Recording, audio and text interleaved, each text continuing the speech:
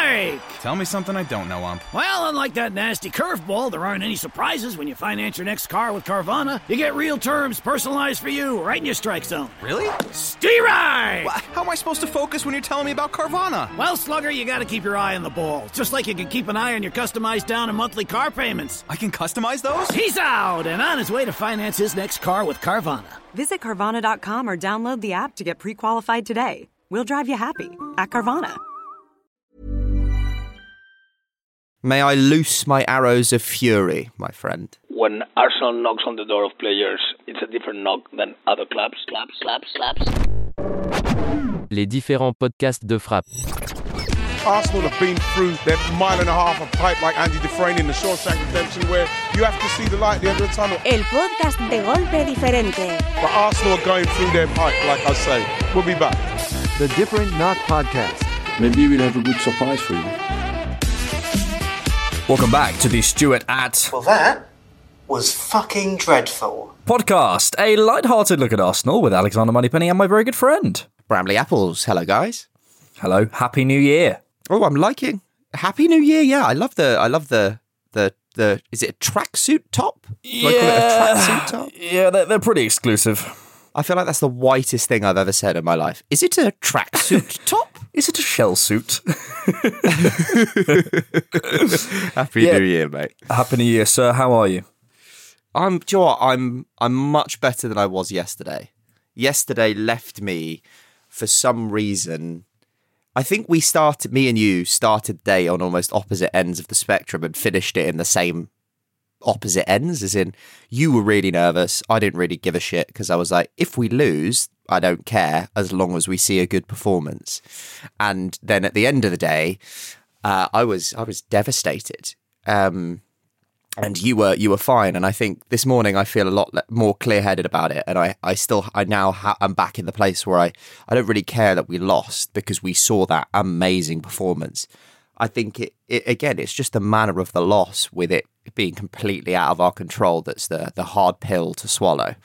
Yeah, absolutely. We're recording this the day after, the morning after the Arsenal Man City game. I do think it's always interesting, kind of being people who analyse the game every single time, like, you know, and kind of get into that routine, how different games affect you, and when you're asked about the game, like sort of, you know, immediately post, a couple of hours post, the following morning, the week after, how that affects your sort of lens on the game. And I always think that's an interesting thing to note, not only how you approach it, but what you talk about. And I often find the sort of the it makes more sense that the sort of, if you want to say reasoned analysis is always the better analysis, which I don't think it is. Sometimes, actually, in the moment, you get the emotion of the game, which is actually the reality of the game, that you're frustrated. Mm-hmm. I think sometimes it's kind of over-indexed how good. Well, I'm going to take a couple of days and come back to you on that. That analysis is always going to be better. Actually,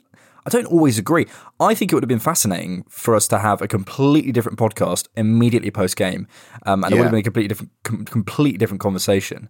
But yeah, I'm similar to you, mate. My emotions changed a lot during that game.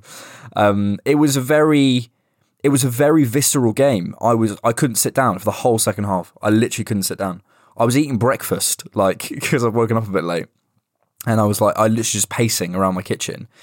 And I think, and it's one of the signs, that this was a really significant game. Yeah. Because the fact that we're talking like this post a game against Man City, who, let's be clear, some people think are the greatest Premier League side ever. Now, I'm not there yet, but I can understand people's arguments in terms of their prolificness with the title and all that sort of stuff. But the fact that we are having this discussion, considering where we were at the beginning of the season, considering where people have thought we were in our process, I think is such a positive. That's my word of the game, but I'll come back to you on that. Absolutely. And it's a different mindset, and it is a completely different team than the team that lost 5-0 at the Etihad. Rob Holding has a new hairline. We have a new right back. Everything's looking different. The two pillars of success. yeah, absolutely. No, I do think you're absolutely right. And this brings me back to, I can't remember when it was, but you said something like, something needs to change. This we can, or something. It was post Man City. The old Arsenal needs to die, or something, and we need to evolve. Wasn't quite there was no. But there was a certain phrase that you used that I can't pull out of my memory, and it was very specific, and I think we have seen that. It's almost like a phoenix reborn from the ashes, and a new evolution of this Arsenal team. And this is where stat nonces get on my nerves. You have to mix the eye test with the stats to actually get a clear view of what happened. If you look at the XG, it looks like City well outperformed us, but they had a penalty that I think is contentious, whether it's a penalty, which counts for 0.79 of their XG, and we didn't have a penalty that we should have had that would have given us more XG. And we had then we'll get onto the decisions and the refereeing in the match, but we on the eye test, fuck the stats. This is backed up by Guardiola. This is backed up by so many of the interviews yesterday, and just my own personal opinion. We were the much better team. That is the best performance I've seen against a top side for about 10 years, if not more. And I mean like top side. These, like you say, this team is in the conversation with the Invincibles, with the 2004-2005 Chelsea team, with the 99 United team for being the best. This Man City team, to clarify. Yeah. not the Arsenal team. This Man City team. Brad's changed his tune. Christ. These are the Centurions, for Christ's sake. This is a big boy team. This is, for me, one of the best three teams in Europe. I think you go to PSG and you go to Man City, and they are and Bayern. I think they're the three teams that I think Liverpool on their day could be in there as well. But to give that level of performance against this side, I'm so unbelievably proud. I felt like a bit of a dad last. I think that's why I was so devastated last night after the game, and that's why I was so kind of dejected from it, because I felt so bad for these young guys. And my word of the game is pride. This match for me restored so much pride I have in my club. I am so happy. You kind of more than you believe. Yeah, mate. And I feel that off you as well. Like there is a true pride in this result and in this victory. And I invite everyone to go think how you felt and how robbed you felt at full time. That's not normal against these sides. That's really not normal. That's not normal for where this team is, the youngest team in the league. There was there's been a couple of comments this week about how we shouldn't, I'm going to use the same word again, over-index. We shouldn't over-index the fact that this is the youngest team in the league. We shouldn't always use that as an excuse. I think we forget it. I honestly think it's not talked about enough how young this side is, how actually inexperienced, how, you look at that sort of first 11 and how many people in that first 11 are in their second season with Arsenal, first season with Arsenal, have had less than a season of Premier League minutes. All of these people, and we have to remember that we can go out and we can do that. And now that is the benchmark. And as I said, my word of the game is positive, because I am taking nothing but positives from this game. It was frustrating in the moment. We'll talk about the refereeing decisions just after this and sort of get that out of the way. But I just feel there is nothing but positives to take from this. I really don't think I don't think anyone can be coming away from that feeling anything but, as you say, I think that's a great word of the game, mate. Just pride in the team and in the lads. And I think a game like this has restored so much post a couple of hard seasons. Yeah, we've been in the trenches, mate. This time last year, we were barely off the back of talking about what happens if we get relegated. What a difference 12 months makes. We are 1 point off of, in 2021, equaling Liverpool's points tally for the year. We are 6 points off of Chelsea, but they have played one more game than us. They had played one more game than us in 2020. Going on fucking strike. And I think we were, like 20-something points off City, but they'd played 3 more games than us, So the fact that I think the turnaround has been unbelievable. And I'm massively eating my words. I sent you a jokey text yesterday about Martinelli saying, remember when you said Martinelli, you didn't understand the hype. And he said, remember when you called for Arteta's head? And I think, I think, yeah, absolutely fair. But I think the weird thing about it is when I called for it, it was justified. And that was only a couple of months ago. We were looking terrible. You definitely had reasons. Like there were actual reasons and conversations to be like, should we sack our manager? And within 3 months, we've outplayed the best team in the country, possibly the best team in the world right now. The turnaround is sensational. And props to Mikel, props to the whole coaching staff, props to also the setup, the hierarchy, because I think that this is a moment where you have to give the Cronkies, the board, credit, because they had big balls of steel and they sat on this decision and they went, nope, we're gonna stick with this, and so far it's paying off. It's really paying off, and this also proves that sometimes, one, that things can change very, very easily, but two, sometimes you just might be wrong, and that's okay. You put the pride back in it, not Gazidis. Yeah, absolutely. And there's a kind of parallel, I think, between the referees where we'll talk about them now, but I think there's a... Sometimes I kind of temper my frustration with referees because I think it is a hard job, and also they only get sort of spoken about, or sort of most of the time in the mainstream media, they get spoken about in pejorative terms. Essentially, they get spoken about when they've made a mistake. It's rarely, what a refereeing performance today from Paul Tierney. Do you know what I mean? It's that rarely happens. Man of the match, Paul Tierney.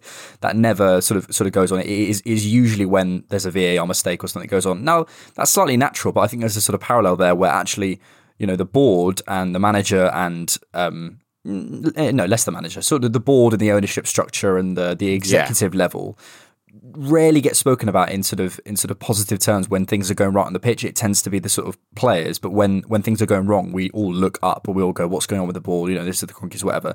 So as you say, I think you're absolutely right to draw credit to them. Let's do it then. The refereeing. I want to just say our things, get it out, and then move on, because I really struggle with the kind of whole blaming the referees thing, but let's go ahead and not May say I what you're loose doing. my arrows of fury, my friend? Yes, sir. What a lovely phrase. I am starting... I think this is one of two things. Incompetence or corruption. And I think because of and I think genuinely, because I think that we see this so much, it has to be one of those two things. It can't just be, I had an off day. This, and I think it is the former rather than the latter, because we're seeing it so much across so many different matches. I watched every game of football yesterday. There's a moment where João Pedro's streaming through on the Spurs defence, does 2 people, is being pulled back, and instead of letting the move continue to the point where a proper foul is given, he calls it back for a free kick and João Pedro's through a goal. A terrible decision that changes the landscape of the game, not in comparison to the ones in ours.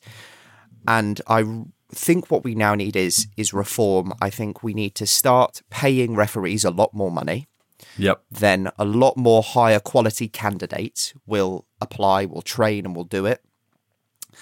And that will help sort some of the issues. I think we need to disband the PGMOL, because I think it's clear now that their only job is to hide the mistakes of referees and back them up. Peter Walton was chatting some absolute wham yesterday, saying, for one, that you have to slow it down and show a specific angle for the Odegaard decision to show it's a penalty, and then saying, oh yeah, but then you need to slow, then the referee slows it down and shows the right angle to show the shirt pull.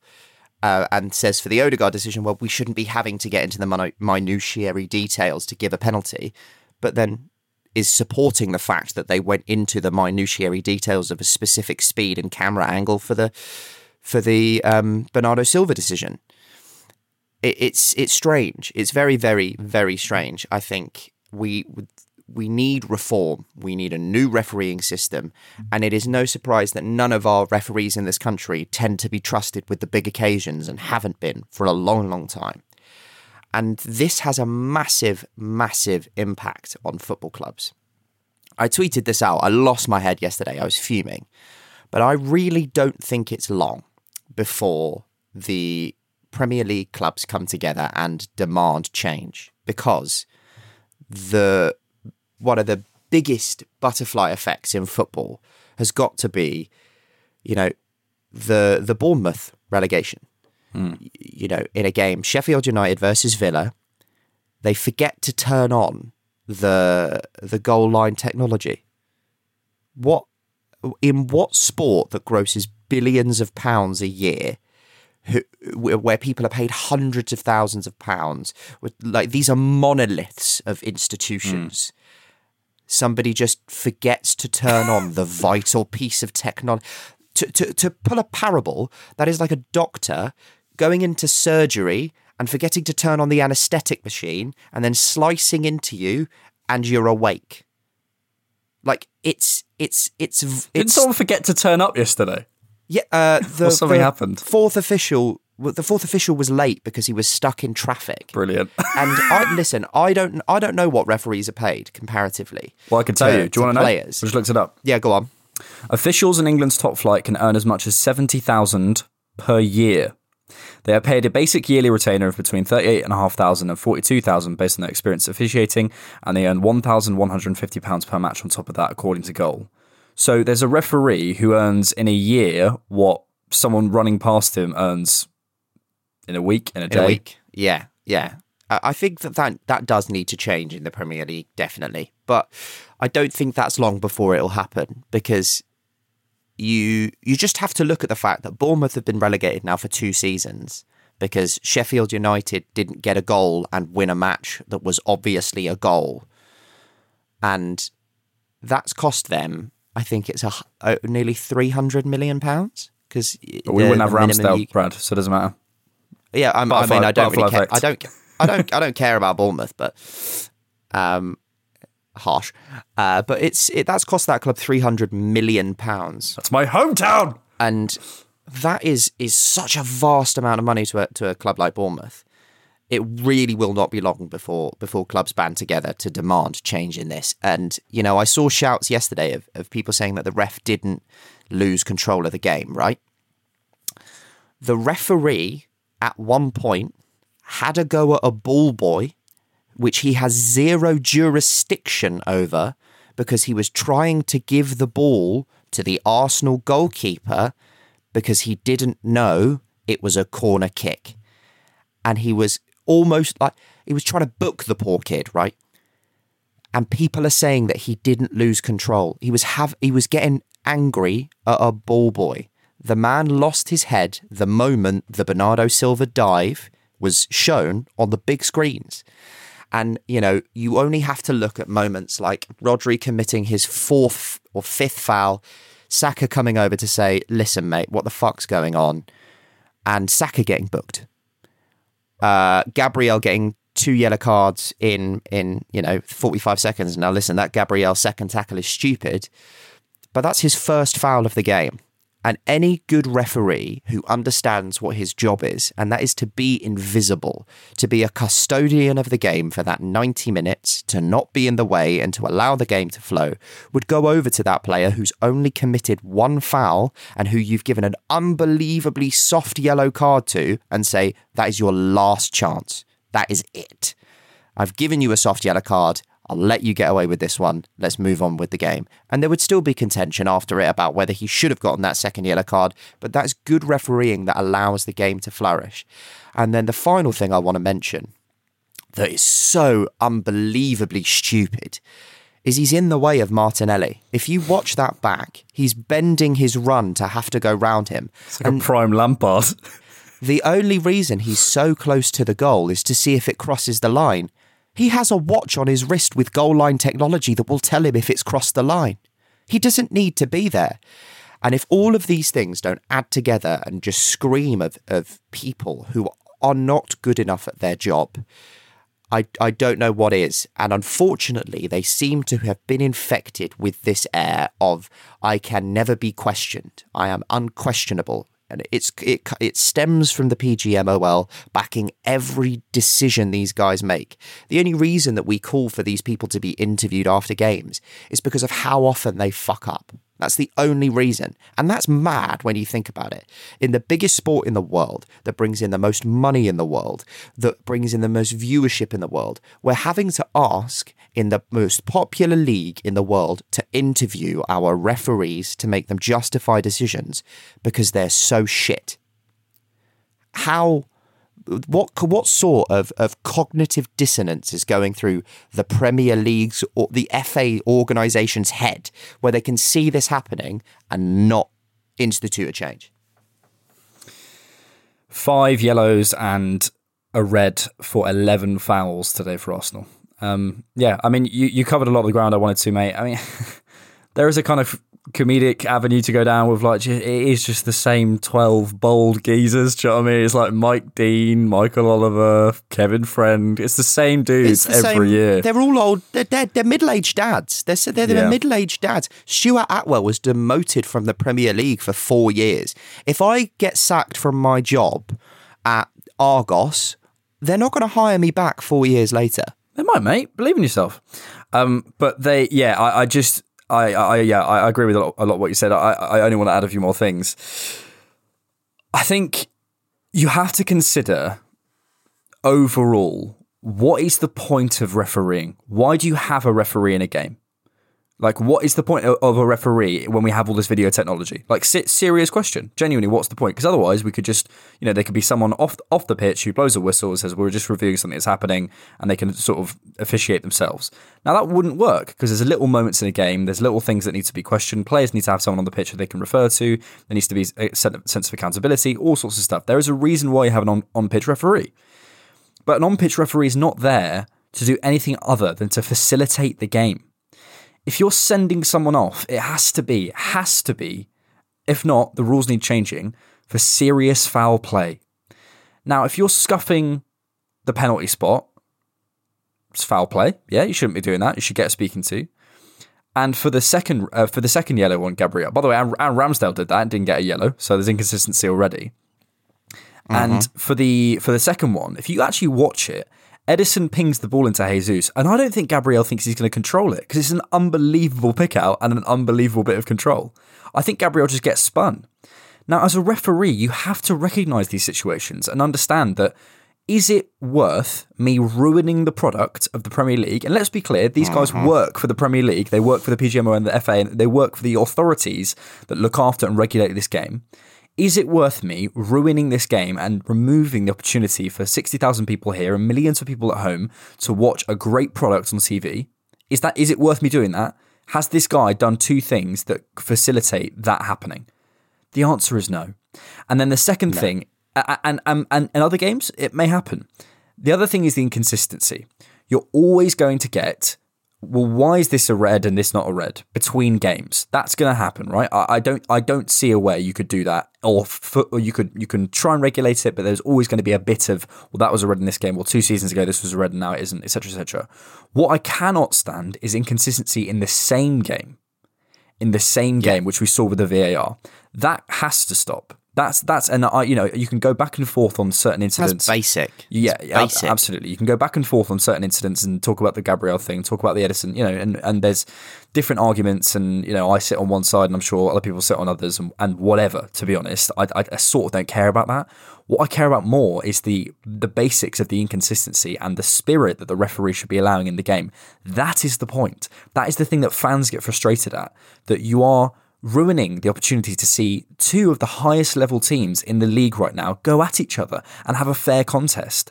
Do you really think Gabriel deserved a sending off for those 2 incidents? He deserved a talking to, and it was a foul. He deserved a yellow card. For those 2 incidents together, he deserves a yellow card, not to be sent off. Absolutely. And when you consider these two things, like you say, they ruin again. A penalty is the best opportunity to score a goal. 79% of penalties are scored, which is why it's worth 0.79 xG. Maths, bitch. Like, it is the biggest opportunity to score a goal and change a game. So to get one, you have to deserve it. And not only do you have to deserve it, to get one, in my opinion, every penalty decision should be reviewed by the on-field referee at the pitchside monitor. It's not that some shouldn't and some should. Everyone should. Every single one. Because the thing that baffles me about VAR and the way it's being implemented currently, and I want to move on from this because I'm bored talking about absolute bald idiots, is the fact that they say clear and obvious error. The VAR referee, fucking whoever it was yesterday, saw that Edison got none of the ball and got all of Odegaard's foot. The referee didn't see that. That's a clear and obvious error. But because it wasn't so blatantly clear and obvious, didn't change the decision, the on-field decision, or give a word to the referee to kind of send him over and have a look. Every error that you notice is clear and obvious. That is basic English language and linguistics. There's no room for detail. If I notice an error that you make, it's clear and obvious because I've managed to fucking notice it. It's not hidden. I can see it. And that is why we have angles. And that's literally why we have a VAR, is to notice those errors. And then in the second decision, the penalty for Bernardo Silva, in the commentary I was watching, this is again a bit of a conjecture, Klaxon, because I don't know if they were correct, but they were saying that the words that they were hearing in the conversation between the VAR and the actual referee was that it was the pull on the shirt that was and that he pulled him down, and that was the reason that he sent him over to VAR. He's already going down. And it's stupid from Xhaka. Don't give them the opportunity. If he's already going down or he's already going past you, don't pull his shirt. Just don't do it. It's absolutely moronic. But he's already going down. If anything, you could argue Xhaka's trying to keep him up. He's already waving it away when he's just, yeah. Like, it's so, honestly, it's baffling. It's baffling. But can we move on? Because I'm so bored of talking about these idiots. Let's just actually talk about the positives of Arsenal. Let's do another 15 minutes on it. So, yeah, more accountability needed, more diversity needed in the refereeing, pay them better, support them better, and give them the technology and make some consistency. Because you're ruining the product. You're ruining the game. Right, Bramley. Lineups. The only thing to really pick out was the fullbacks for City. I did think Ake v Saka was always going to be an interesting one, and it turned out to be. And I thought the fact they didn't have Walker on the recovery pace allowed a lot for us, allowed a lot for Martinelli. And in terms of the start, that was what was happening. I often find that we start most games by trying to pick out Saka, or sometimes it's Pepe if he plays, or Martinelli or Tomiyasu on the right hand side. We appear to be trying to win it in wide areas from a Ramsdale long kick, sort of early doors. And we were getting some joy, and there was some real joy. Saka is, I have no more words to describe how good this boy is at football. But we were getting some joy. And there was a free header early on from that bit of pressure, and it was Laporte. Oh no, sorry, that was for them. Sorry, ignore me. Those bits of pressure I think were really important, and Martinelli was getting some joy. There was a couple of moments where he got down on the left-hand side. Saka was doing well to keep the ball. And I think noticing in a game where the areas are to exploit and then exploiting them is good in-game intelligence.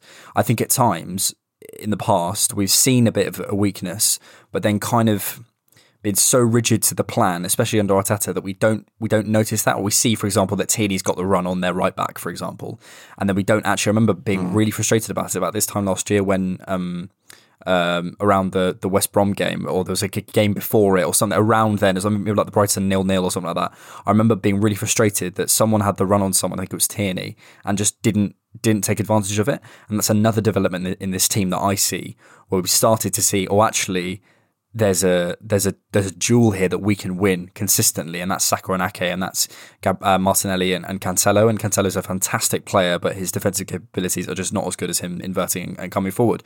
So, and he was on his, I think is he a left back playing as a right back, or the other way around? Cancelo, yeah, right back. He's a right back that's played at left back this season. Okay, right. Yeah, I mean, he can play anywhere, but I enjoy the fact that we are able to, with that feels like the next phase of this development of this team, and we've started to do that, is exploit the weaknesses a bit more of the opposition. Go on. Yeah, I really agree, and I think that props has to go out to Thomas Partey. Like, what a performance in the centre of the park. It was like he was wearing an Atletico Madrid shirt. I just couldn't understand it.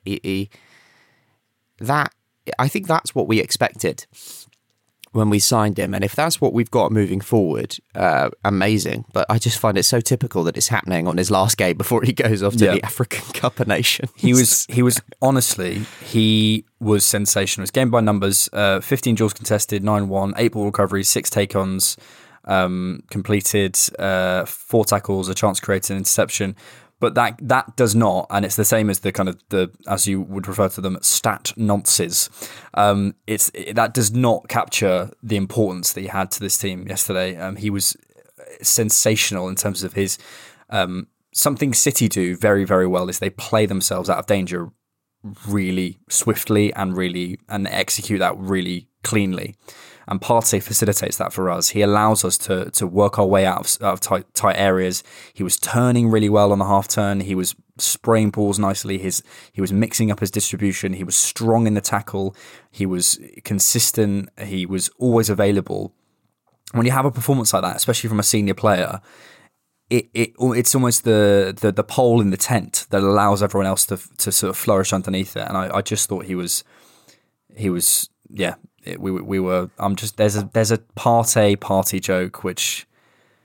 Yeah, that we're too tired to make first thing in the morning. No, I was going to say we're too good for it, but we're definitely not, are we? Of course not, mate. Of course not. Of course not. I think that whole kind of midfield triangle did really, really well at points. You know, Ødegaard was covering Rodri really well, not allowing him to progress the ball as freely and as frequently as he does. Lacazette, if you include him in that, did a really good job yesterday. You know, there has been, we said it earlier, an evolution to this team that I've not seen. I've never seen a team go in the space of a season, and I don't think anyone could have predicted this, that's gone from being so completely unable to compete at points to being able to compete with the best team in the country. Yeah, turnaround is magnificent. I was thinking this: are we Arsenal-centric, or can you think of another team in recent years who have had a turnaround during the season that's this dramatic? Yeah, no. Like I can't, and it's definitely probably because I don't watch enough other than Arsenal. But I think it has to be up there with one of the. I think it has to be maybe the greatest sporting achievement of all time, maybe. Of all time. Yeah. No, but like it has to be certainly last 2-3 years in the Premier League, one of the biggest turnarounds I've seen it, and it's fantastic. As I say, Partey getting stuck in, delivering balls really, really crisply. I thought Sterling was being dealt with fantastically by Tomiyasu. We were playing through the thirds brilliantly. Mate, the props to him. The man had one training session. I'm sorry. After the game, Guardiola was bitching and moaning about all the players he's got out and this and that when he's got £200 million sitting on the bench. Our right back had one training session. Yep. And covered Sterling like it was nothing. 100% it was ground jewels. I also don't buy that. I watched the post-match for Pep, and he said like we weren't fit. And I was like, well, Foden's on your bench. Grealish is on your bench. Like the only people who, like Rodri hadn't played. I think the only person who played in their front three was Jesus. I don't buy that. So it's just bullshit. It's a lie. I don't really buy it. And I just thought, Tomiyasu was literally £16 million. 16 million pounds. We paid over twice that for Skodran Mustafi. Sky Cave, where are you? Let's be having you. What are you talking about? We need that as a jingle on the show. I watched it the other day. Her voice crack is so funny. It's like, where are you? Let's be having you. Where are you? Let's be having you. Come on. Some of the balls over the top to Martinelli from Ramsdale was fantastic. The press has come from nowhere, and it's nice and coordinated. It's simple. It's clear. We're just playing some fantastic football, and I think when it's on, it's on. When it's on, it's on. There was, I thought sort of the early periods there was some slightly concerning balls in from the half spaces from City. I think like that De Bruyne whip, and there was some balls in. I think it was a chance for Ruben Diaz to potentially put it in from a header, but they're City, mate. They just got that quality and they can make a yard of space. The penalty incident, I'm less interested in the sort of refereeing side of things. I thought, and maybe that's the only angle we can take on it. I felt as though it could come back to bite us. It did. And I'll be honest, when I first saw it, I thought it was a bit of a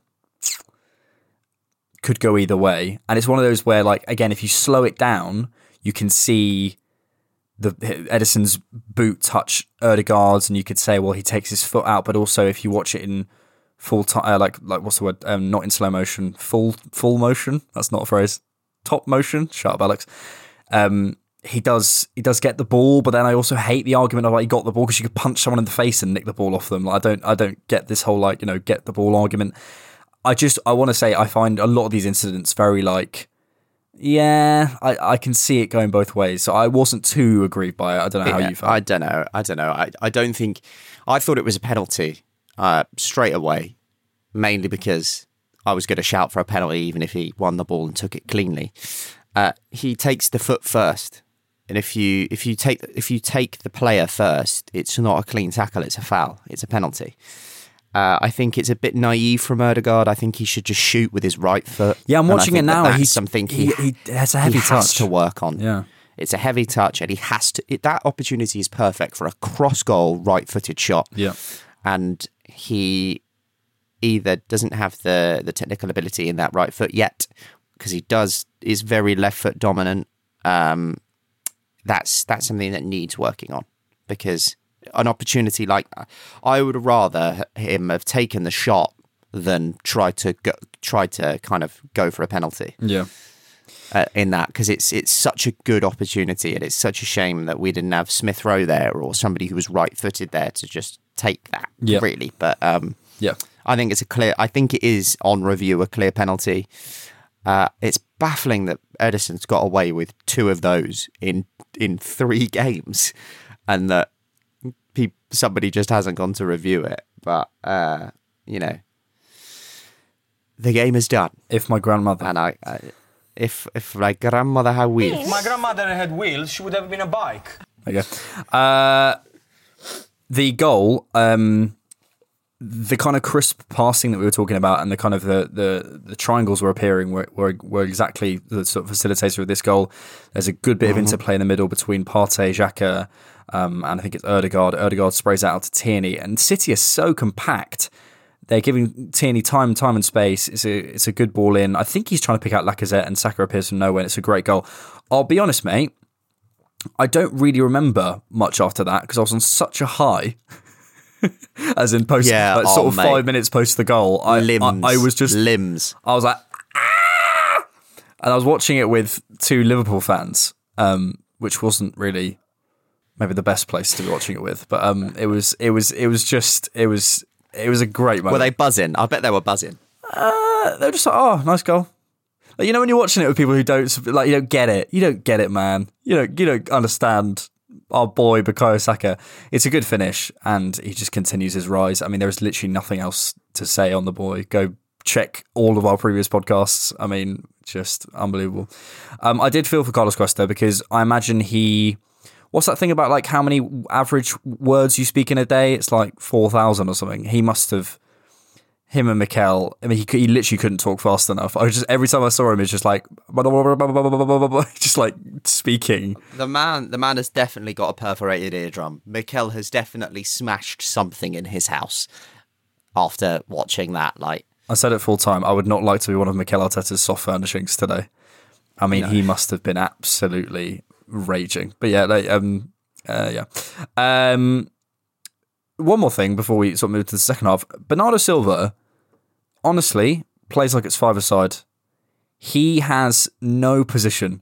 Pops up on the right, pops up on the left, pops up in the centre forward position, pops up taking the ball off the keeper. He plays like me, mate. He's just like, do you know what? Just going to come back here and go over here, drift over to the left, come to the right. No defensive responsibilities. Great stuff. Second half, 4 players on Saka. And that was a great little image. I loved that. And good to see, City giving him the respect he deserves, putting the respect on his name. And then we had the penalty incident,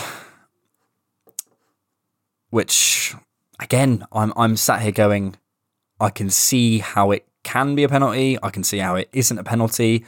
I'm more frustrated at the fact that Xhaka gives them the opportunity, and I think it is a bit of a reputation thing and a bit of a kind of we've got to move on from Xhaka thing. It's a stinky dive. It is a stinky dive. But also he's got his shirt on it, and once you grab the shirt, but you do watch Bernardo Silva go down and then arch his back like a porn star and flop on the floor.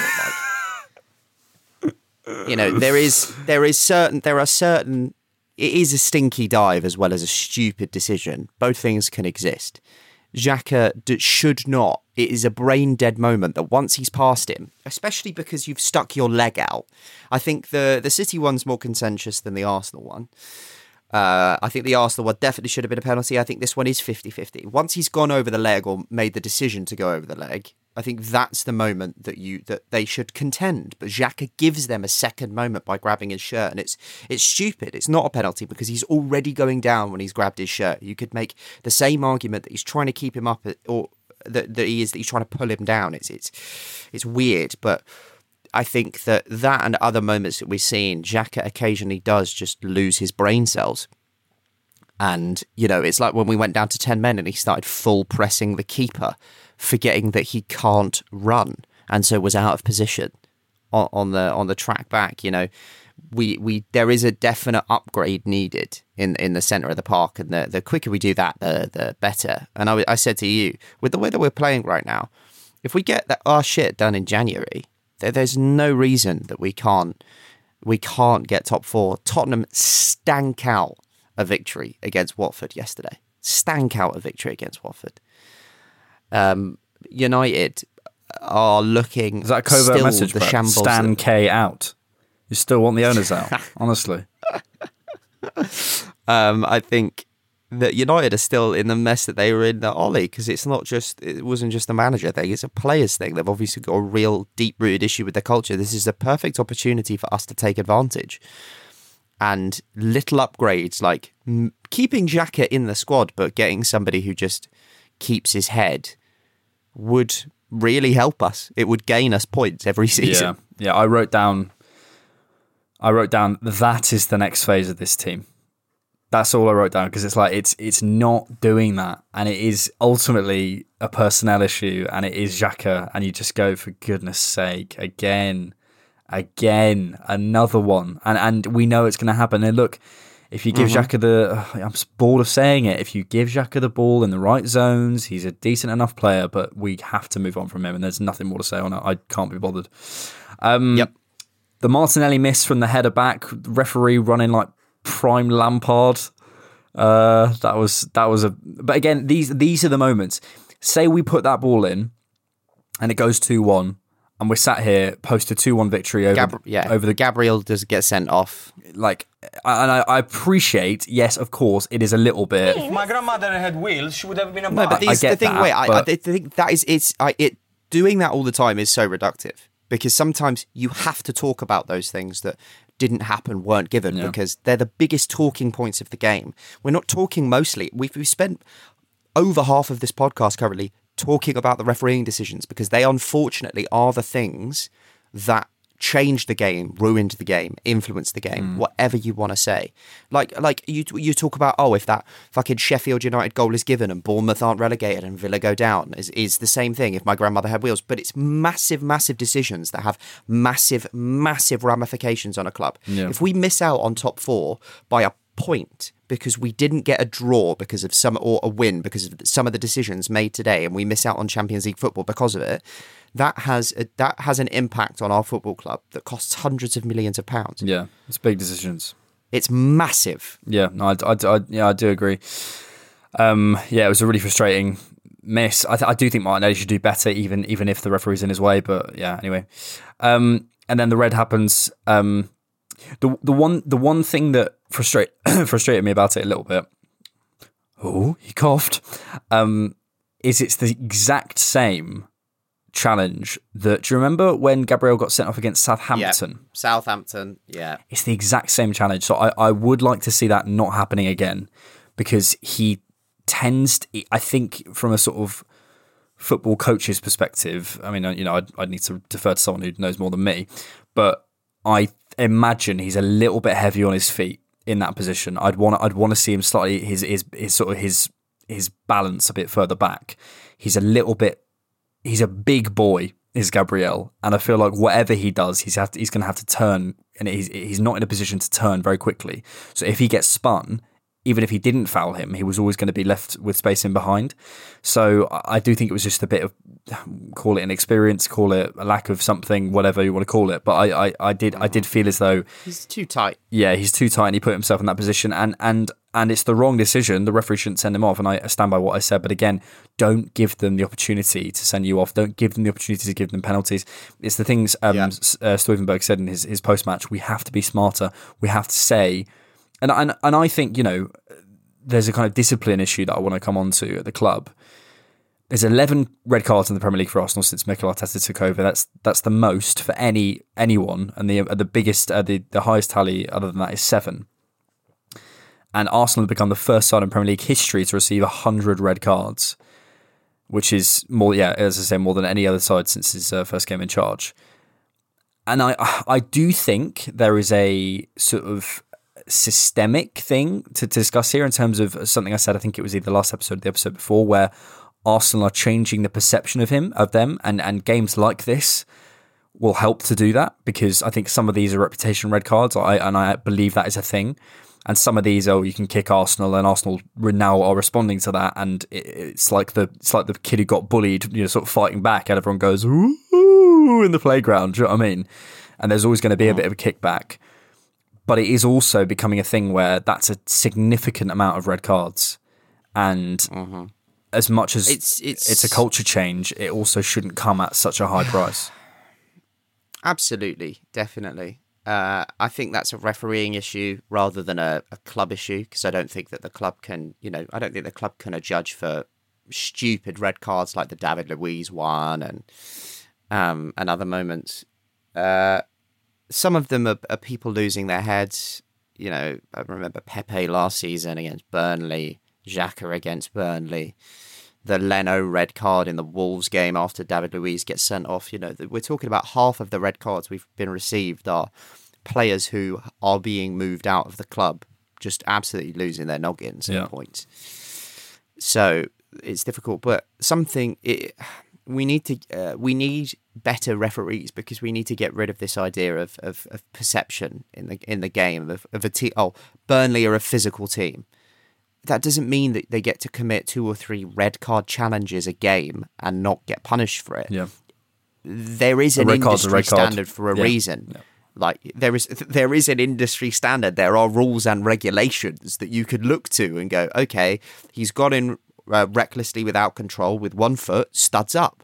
That is a red card challenge because his studs are up and he's out of control of motion.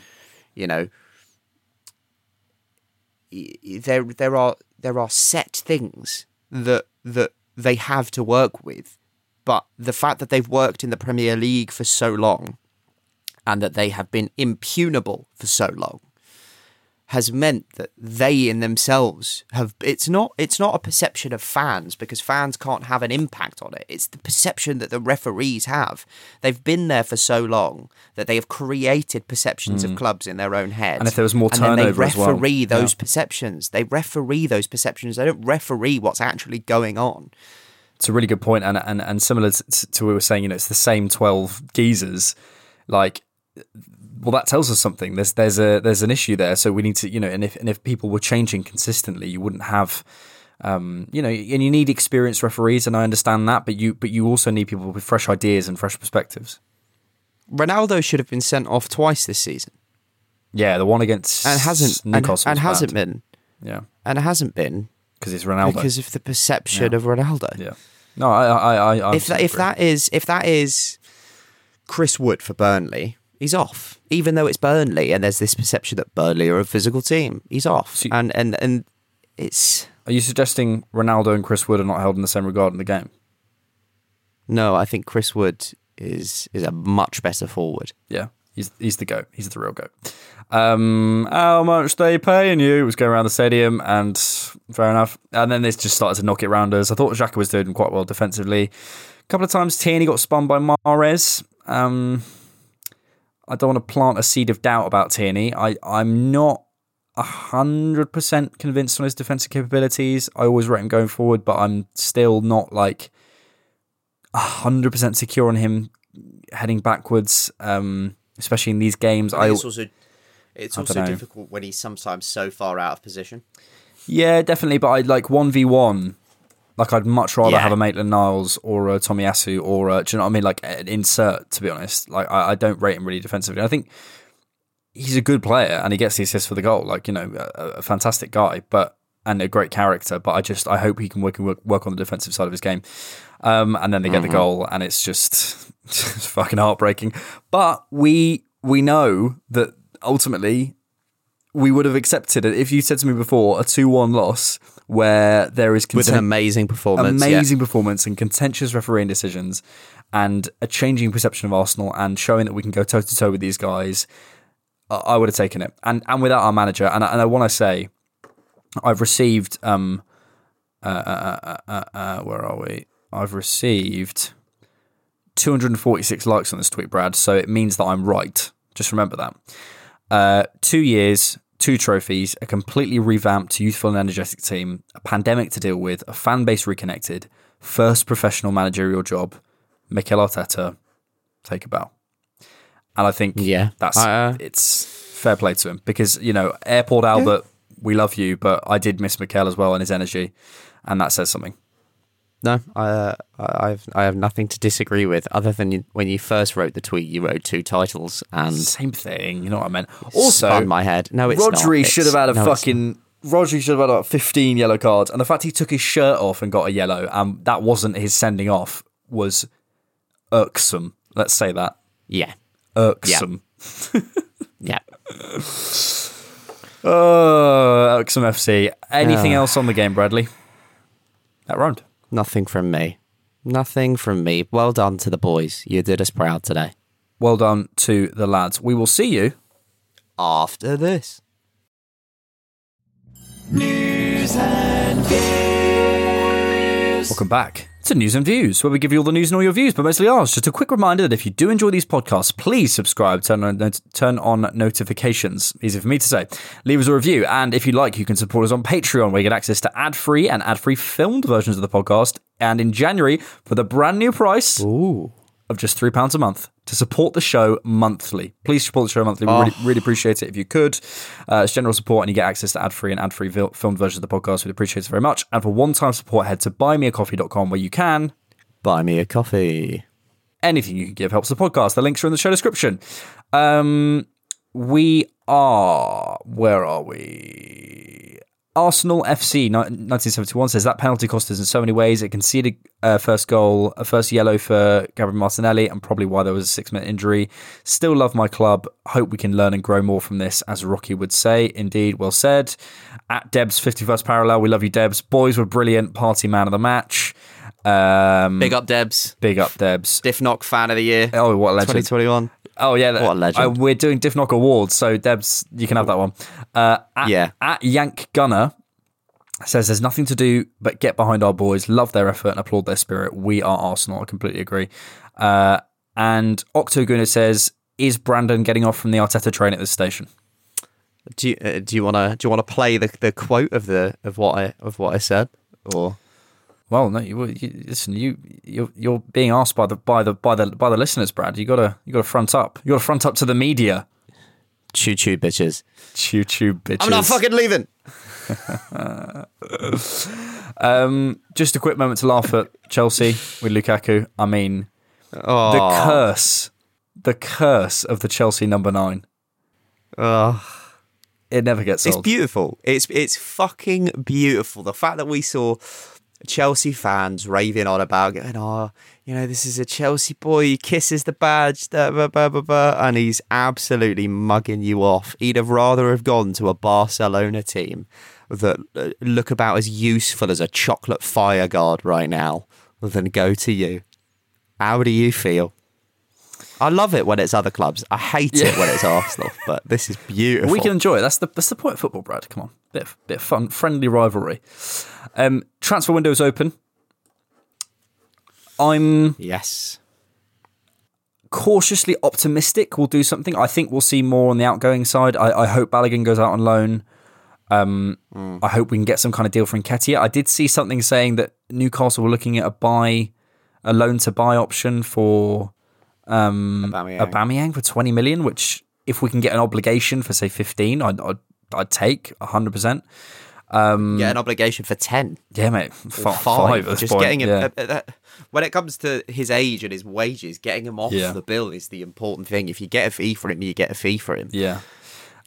Look, we'd all love a central midfielder or a centre forward. I'm not holding out hope.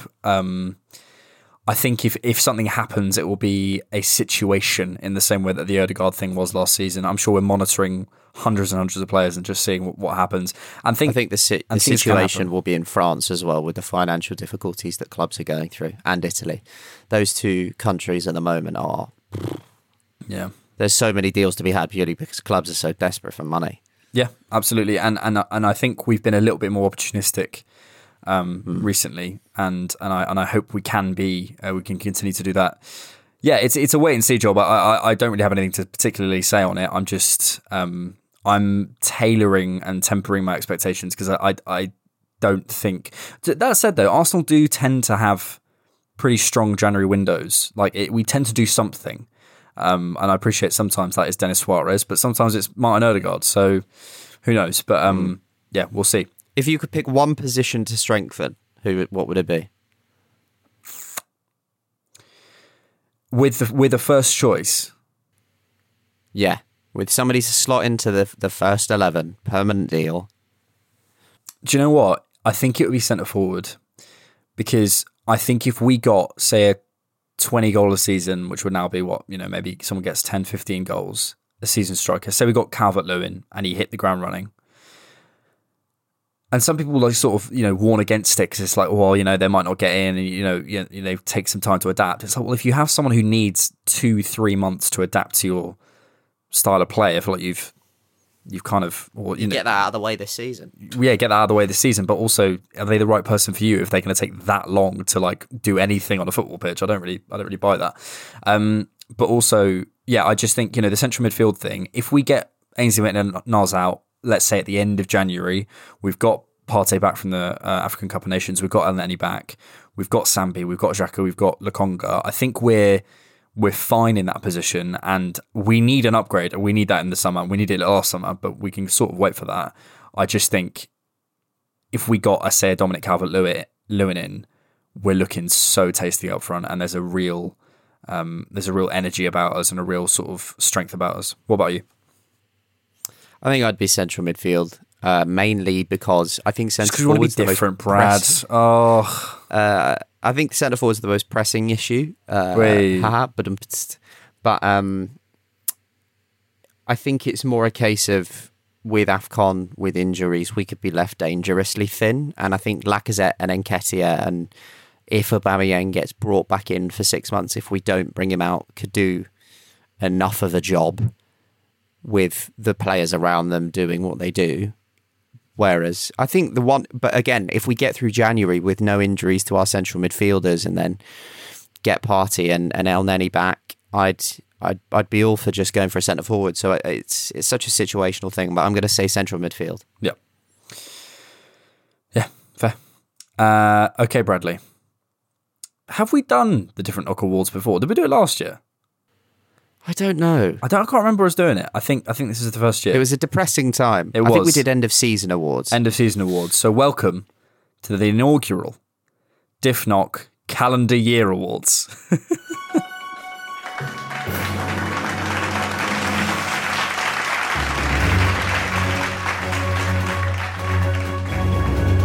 Oh, the glitz. Oh, the glamour.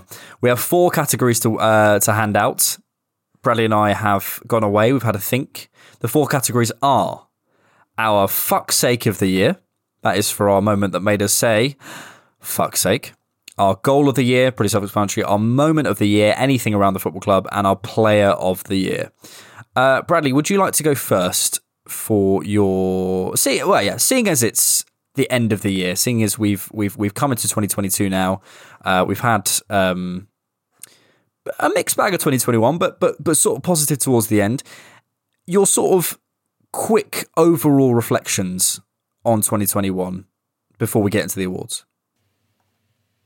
It's been an interesting year in the sense that I think when you look at the points tally, we seem to be doing very well, but I don't feel like we've been the 4th best team in the country across a year in the league. But that's obviously wrong. Yeah. So, yeah, it's sometimes I think this is showing that sometimes you need to ratify what you feel about the club and your own personal feelings with data and see, and sometimes accept that, it is a results-based business. Of course, those results could dry up, but you have to take them as they come. And on results with the 4th best team over the year, which means fuck all and gets us fuck all, really. But, onwards and upwards. I think 2021 has been a tough year for the club and a lot of people. And I think that the club is currently on a real upwards trajectory, and I'm very, very happy for it. Yeah. Okay, your comments to 2021. Obviously very tough for a lot of people, and I'm hoping next year will be a lot better. And in terms of Arsenal, I feel very positive about it, and I don't know whether, I'm generally quite a positive fan, but I do feel as though we've the biggest issues for me, if you'd asked me 2 years ago what I felt was wrong at the club, were the executive structure and how that's all working, and the accountability there, and the points of failure, and sort of what's going on, and the personalities at that level, which I feel now at least we can look to. If the technical stuff is going wrong, we know who to blame. If the football negotiations stuff is going wrong, we know to look at Richard Garlick. There's a clear outlined strategy thing. Sorry, he's got COVID. I haven't. Vinay, sending out messages, his New Year messages and that sort of stuff. I think he's communicating with the fans, and I really appreciate that. And also on the sort of football side of things, the culture has massively changed and shifted. Ramsdale in the interview yesterday said, we don't fear anyone. We're a young team. We don't fear anyone.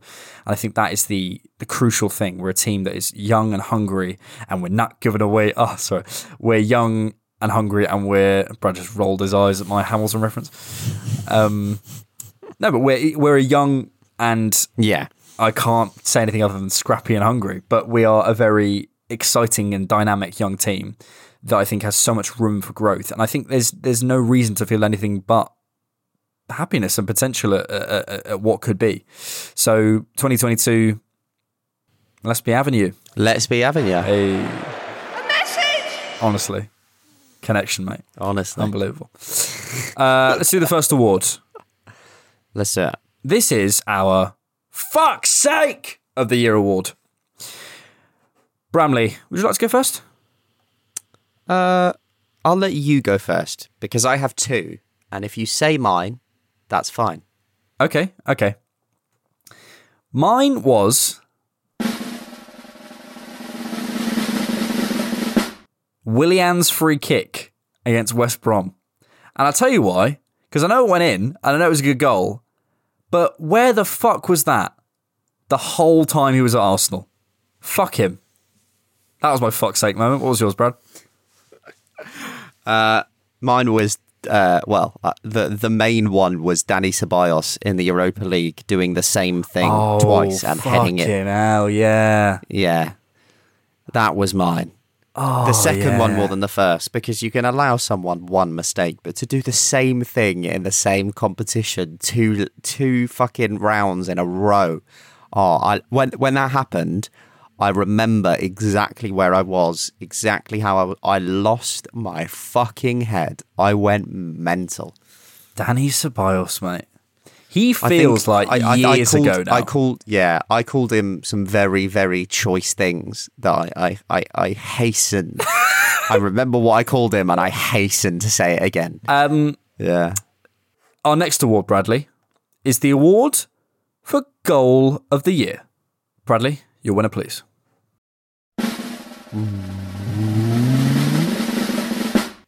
My winner is Gabriel for the header. I think it's against is it Slavia Prague in the Europa League. And I'll give you my rationale. The reason I went for this is I think it's the most unique goal I've seen in an Arsenal shirt. Yeah, in the last 12 months. I had a toss up with the long range banger. I think that was in the same game from Ødegaard, his first goal for Arsenal. But I think that goal is a thing of beauty, something that I've not seen in an Arsenal shirt for a long time, and it's a real piece of technique. And that's my goal of the season. Were you just on like the Europa League highlights for when I sent you this list to do? Three of my moments are from the Europa League, and I think that's very endemic of where we were last year. I think we might have the same moment for the third one. And my goal of the season is, well, I was stuck between two, so I've gone for two, and I'm the host, damn it, so I can choose. You could do what you want. I'll split it up into two things. An individual moment of brilliance was Kieran Tierney's goal against West Brom. I know it was the beginning of the right at the beginning of the calendar year. I think it was was it New Year's Day? Maybe it was New Year's Day. In the snow, cuts inside on his weak foot, and it was just and he kind of typifies. We'd just been through that really shit run, and we got a really solid win, and it was a proper like fucking get in there moment. It was a springboard. It really was. What was to come. It really was, and I think it was Darnell Furlong. He was absolutely rinsing. So good vibes.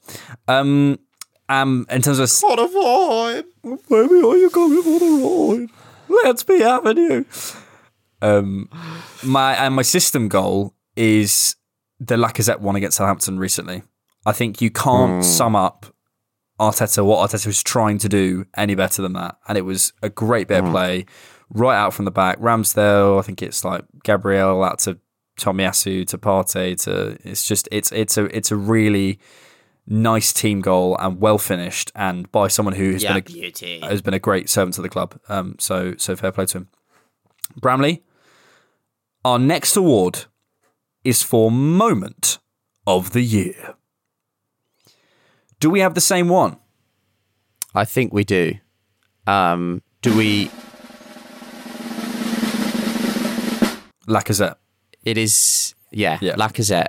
Yeah. That photo, standing for justice, for rights, for more words that mean so much to more people than could ever be said. I think that's one of the most powerful things I've seen in an Arsenal shirt for a long, long time. And that, no matter how the season ended, no matter whatever, no matter where he goes, or that moment of strength is encapsulated for a lifetime in this football club. Yep. It's a mark on our history. Yep. And it's one of the most important images in Arsenal's history. And I think we should really celebrate it. I hope in some way, at some point, I hope it's put around the stadium. I just think it's an incredible image, an incredible moment of defiance, and fair play to Lacazette. And it's the moment of the year, definitely. Final award, Brad. Player of the Year. Would you like to go first? No, you go first. Go on, Hanson. Go on. It's ESR. It has to be. In terms of the calendar year for 2021, it has to be Emil Smith-Rowe, because we've seen Bukayo Saka. We know what Saka does. In 2019, we expected him to do what he did in 2020. In 2020, we hoped and prayed he could do what he did in 2021, and he did. And there was a expectation which he's fulfilled, and he continues to fulfill, and that's not taking away from him. He's probably my player of the season so far. But in terms of the player of the year, calendar year 2021, from the 26th of December, someone to come in and really switch up that attack and really add some injection of energy and pace and youthful exuberance, taking that number 10 shirt, delivering the way he's done this year, it has to be Emil Smith-Rowe. I think he's fourth in the top scorer charts from midfield, and he's on the bench half the time. It's unbelievable. Yeah, that was my first choice. So I'll go with my second choice. No, we can have the same one, Brad. Why not? It's all right. We've got to make it different. Okay. I'll go with our boy, the dearest Ramsey boy. Only been here for 6 months, but made it into the SofaScore Team of the Year as the highest rated goalkeeper by SofaScore across the top 5 European leagues. If that does not spell how much of a gem we have on our hands, I don't know what will.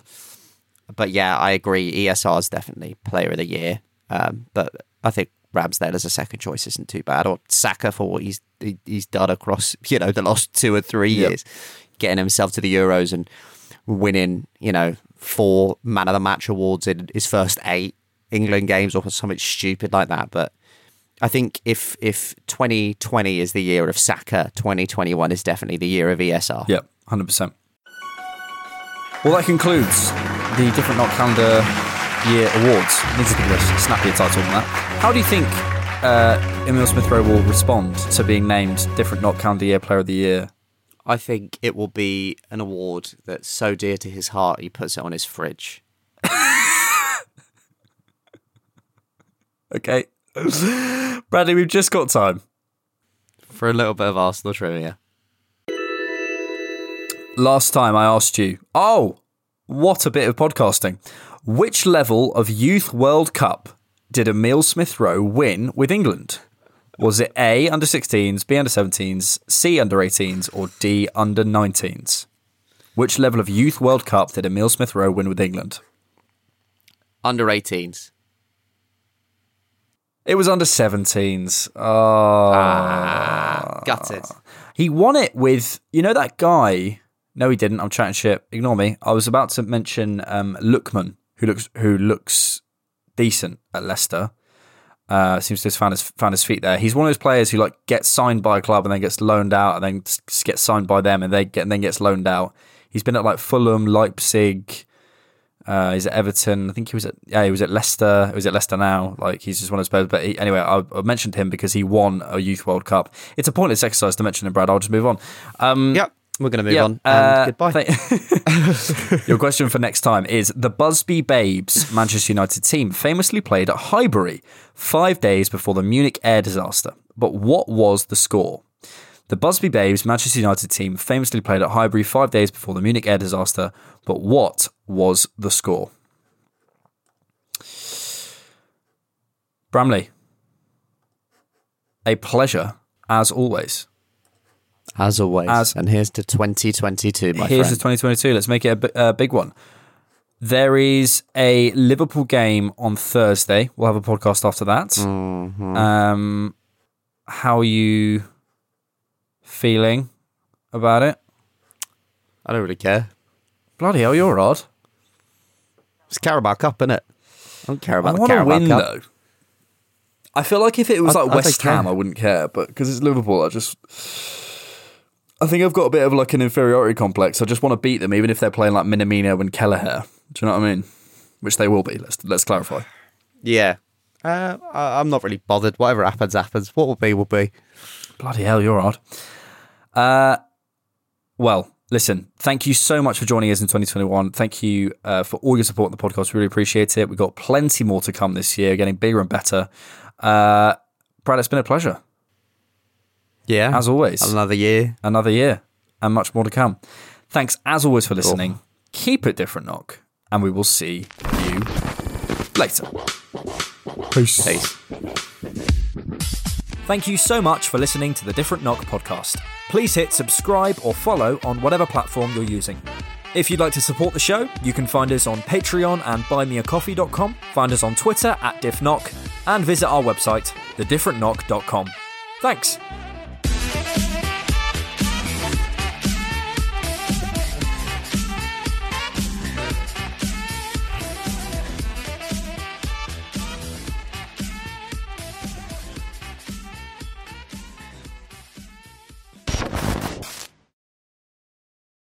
Sports Social Podcast Network.